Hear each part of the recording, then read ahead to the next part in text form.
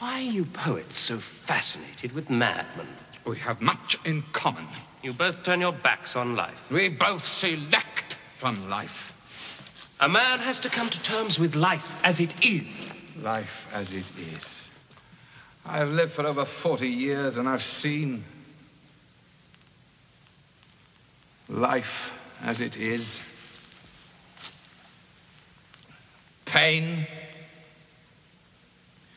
misery, cruelty beyond belief. I've heard all the voices of God's noblest creature. Moans from bundles of filth in the streets.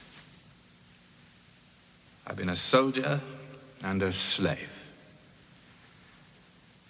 I've seen my comrades fall in battle or die more slowly under the lash in Africa. I've held them at the last moment. These were men who saw life as it is, but they died despairing.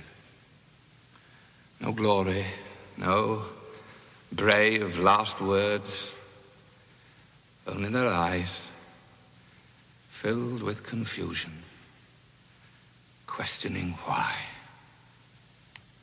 I do not think they were asking why they were dying, but why they had ever lived.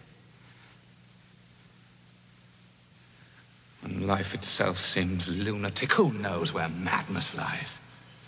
Perhaps to be too practical is madness. To surrender dreams, this may be madness. To seek treasure where there is only trash. Too much sanity may be madness. And maddest of all, to see life as it is and not as it should be.